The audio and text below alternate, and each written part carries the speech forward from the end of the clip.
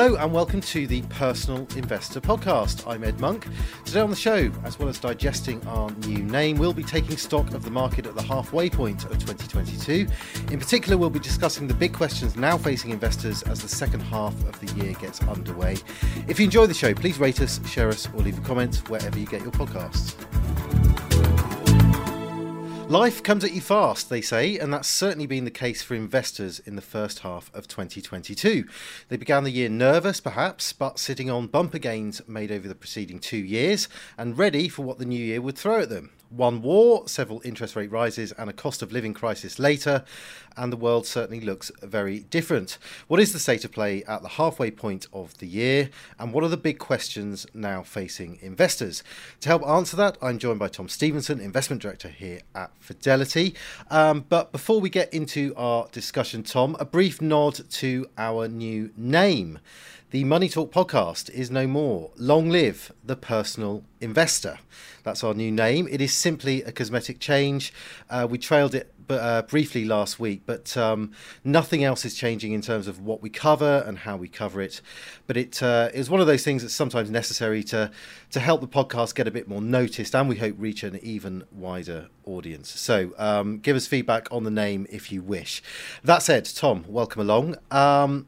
We're looking at markets at the halfway point of 2022. So I guess it makes sense to recap on what they've done this year, where are prices versus their level going into 2022? Well, the short answer is they're a lot lower. It's been a pretty brutal 6 months, and it's been pretty much across the board. I mean, there have been a couple of areas where prices have risen. Obviously, the oil price is about 40% higher than it was at the beginning of the year, and there have been some increases in some agricultural commodities, but more or less anywhere else that you look, it's in the red. The benchmark, if you like, the S&P 500 index in the US fell 20% in the first 6 months of the year. The Nasdaq, which of course is very heavily exposed to the technology sector, which has performed badly, is down about 30% over that period.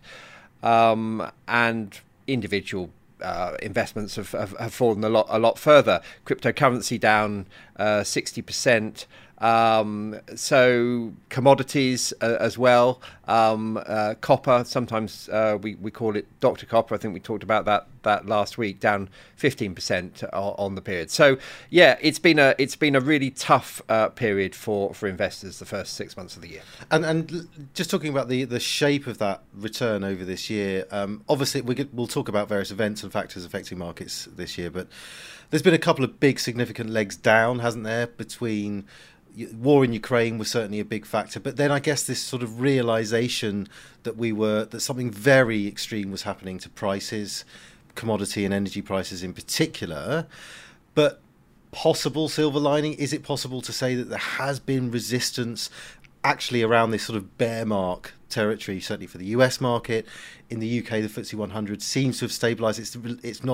It's not fallen all that much year to date. That's been the shape of returns this year. Yes, I mean, you're right about that sort of temporary floor, if you like, at around the 20% mark, which is the traditional measure of a bear market. I think what's happened is that the penny dropped, as you say, about inflation. People realised that it was a significant problem. People realised that interest rates were going to have to rise significantly to counter inflation, and then layered on top of that was the war in Ukraine. So we've had this big reset in expectations. It's largely all been about valuations. The market has rethought what is a fair valuation for the market, and as we reach the halfway point, we're at a very interesting watershed moment, because the second part of the equation that determines the level of the market is, of course, earnings. And we're about to move into earnings season. I think next week actually is when, as usual, the banks kick off earnings season. So we're very close to having a sense of whether the current level of the market is justified by earnings, or whether it needs to go a bit lower to reflect a fall in profits as well as a fall in valuations. Okay. Well, I thought we'd have this conversation, Tom, through the lens of three big questions that now need answering, I guess, when it comes to the future directions of markets in the second half of 2022 and beyond. And the first one, inevitably, I think, concerns inflation. I was going to ask you, Tom, whether inflation has peaked, but I think we can probably say it has not. Certainly in the UK context, we know what's likely to happen over the next few months. So my question, I guess, is when will inflation peak? What will be the signs of that? And has there been any inkling that we could be close? Yes, I mean, you're right. I don't think inflation has peaked, certainly not here in the UK, because we've got, a fair degree of visibility about elements of the inflation basket, and we know that in the autumn we're going to get a further leg up in energy prices as the price cap is raised again in October. So, the talk is that inflation currently running at around 9% is probably going to rise to maybe 11% in the autumn. That feels to me like that could be the peak, and I think the reason is that other forces are coming into play which are going to drive inflation low. There's a lot of talk about whether we're moving towards a recession, and if we do, that is clearly deflationary, and so we will see, I think, inflation begin to come down from the autumn onwards. There is talk in the United States we may already have seen peak inflation. They don't have the same energy issues that we have here, and you're beginning to see that actually in expectations about interest rates in the US. I mean, they even just a week or so ago, the expectation was that interest rates might go as high as 4% in the US. You look at it now, and what's implied by the financial markets is that maybe that interest rates will only reach 3.5%. So that's quite a retreat in a relatively short space of time, and I think that's a reflection of an evolution in the thinking about inflation. Yeah, and let's just dwell on that inflation and interest rate question for a moment, because we've covered it so many times on the podcast, but it's worth recapping. Higher inflation leads to higher interest rate expectations to curb that inflation. That has had a sort of a very eroding effect on the share prices of particularly the leading companies in the US stock market, because so much of their valuation was down to their future earnings. Inflation erodes the value of those future earnings. Higher interest rates erodes the value of those future earnings. And so they've been hit really badly. That's why expectations for inflation are so important, notwithstanding, and we should always refer to this as well, the impact on sort of household finances that people have got to make ends meet. But we're here to talk about markets, and that's the effect on markets. Yeah, and those are the two key impacts as far as an investor is concerned. One is what it actually does to the real economy. If individuals are hit by higher inflation, they have less money to spend. If companies are hit by higher input costs, they have less money to invest, and they make lower profits. So there's that impact, but there's also this technical issue of valuations that interest rates are used to create a value in today's money of profits that are expected to be made in the future, and the higher that interest rates are, the lower today's value is. So that's why falling expectations about interest rates can be a positive for the market, and that's what we've seen just in the last few days. As we've moved into the second half of the year, we've actually had a more optimistic looking stock market, and largely that's a reflection of lower expectations about interest rates. Okay. Well, the next question, I suppose, is completely interlinked, and it's one we'd all like an answer to, I think. Can the economy, the global economy, the UK economy, however you want to answer this, Tom, can it avoid recession? You've talked a little bit about it there. If we can't, what are the likely effects of that on markets? Yes, and I say, we talk about the economy, but there are different economies, and I think depending on where you are in the world, it's a different story. I think there is still a hope that in the US, where the economy is fundamentally pretty strong, it's a very strong jobs market there. that the problem really in America is an inflationary problem. It's not so much a growth problem. I think if you come this side of the Atlantic, both here in the UK and also in continental Europe, I think there is more of a growth question. Just yesterday we had figures out of Germany, for example, showing that the country reported its first trade deficit since 1991. And that's a reflection of rising energy costs and also problems with its exports to places like Russia and China. And here in the UK, we've clearly got a serious cost of living crisis going on. That's evident from all the industrial unrest that we're seeing. People are being squeezed, and so I think the likelihood of recession is much greater on this side of the pond than it is over there. And what might that mean for markets? Because there can be a sort of counterintuitive effect going on, can't there? I was actually asked to contribute to something for the press in the past week, and it was about the rotation from growth to value. So that's the growth companies that have done very well. Those are the companies with very reliable earnings that people expect to grow into the future, and a lot of their value is based on that, versus the value companies, which have in the recent period tended to be cyclical, more economically cyclical, which means they do their growth when the economy's growing and it's less certain, but that's when they'll do the running for their earnings. And the sort of paradox as it occurred to me was that we've seen a partial rotation from growth to value, and that's to do with the interest rate factors, the inflation factors that we've seen. But if we tip into recession, that might change things again. You've mentioned it.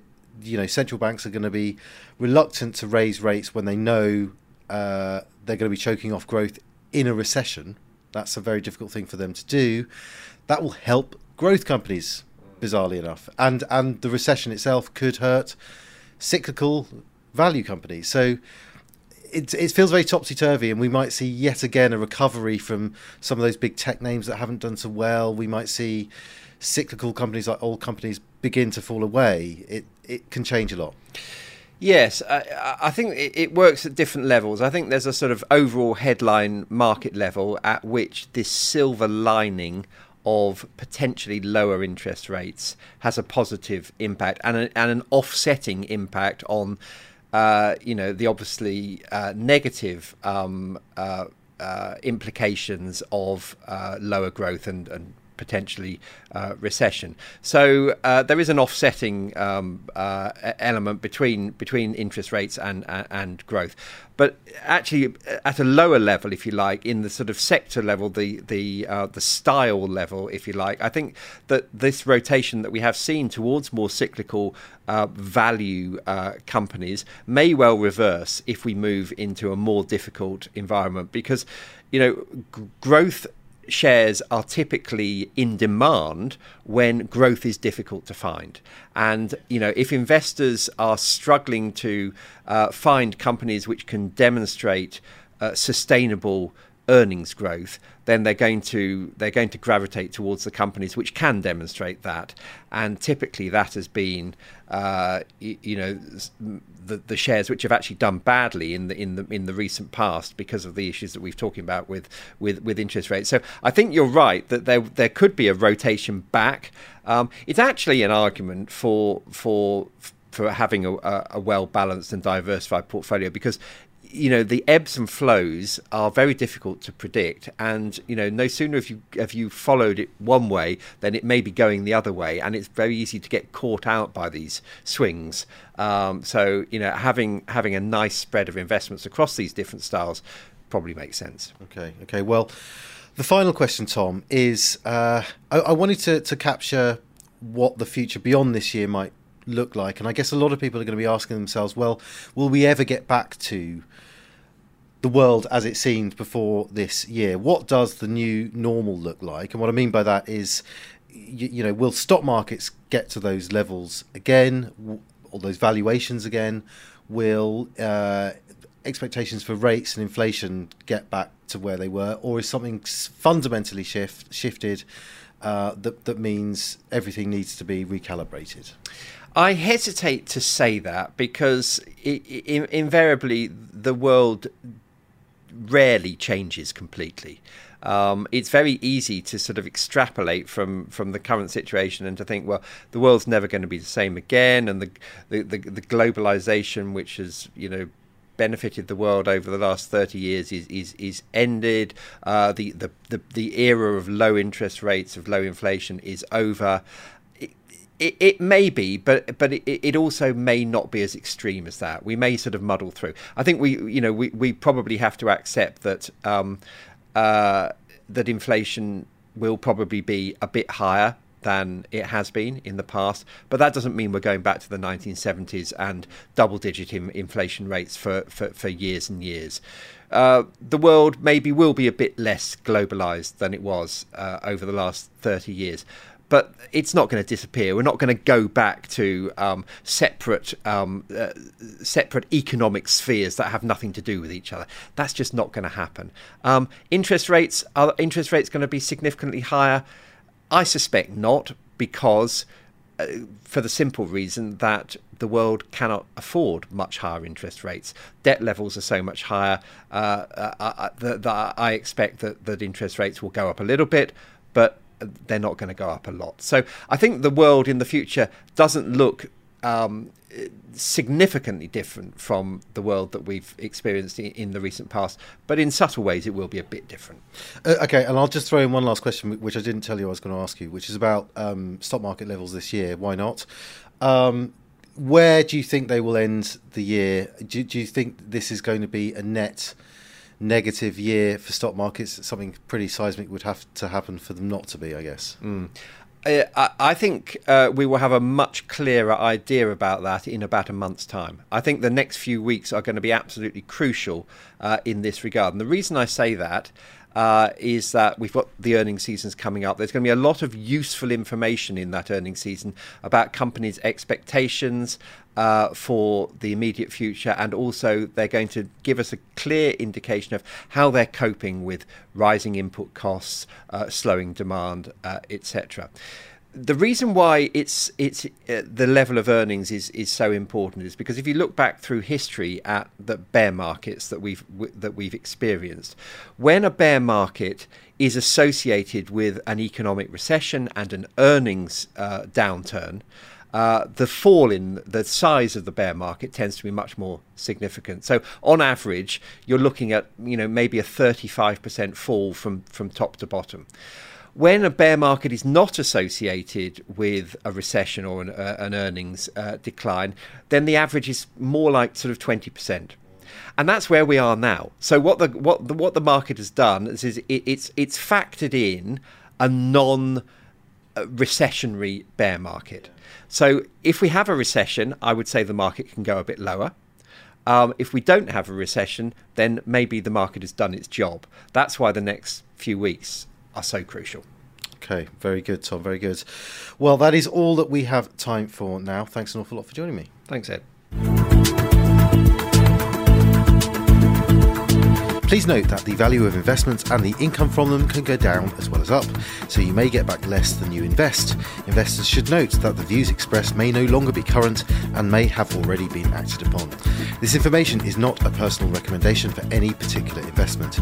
If you are unsure about the suitability of an investment, you should speak to one of Fidelity's advisors or an authorised financial advisor of your choice. Overseas investments will be affected by movements in currency exchange rates, and investments in emerging markets can be more volatile than other more developed markets. Reference to the specific securities should not be construed as a recommendation to buy or sell these securities and is included for the purposes of illustration only. Tax treatment depends on individual circumstances, and all tax rules may change in the future. Withdrawals from a pension product may not be possible until you reach age 55, 57 from 2028. This podcast may not be reproduced or circulated without prior permission. No statements or representations made in this podcast are legally binding on Fidelity or the recipient. This podcast is meant only for UK residents and does not constitute an offer or a solicitation in any jurisdiction in which it may be unlawful to make such an offer or solicitation.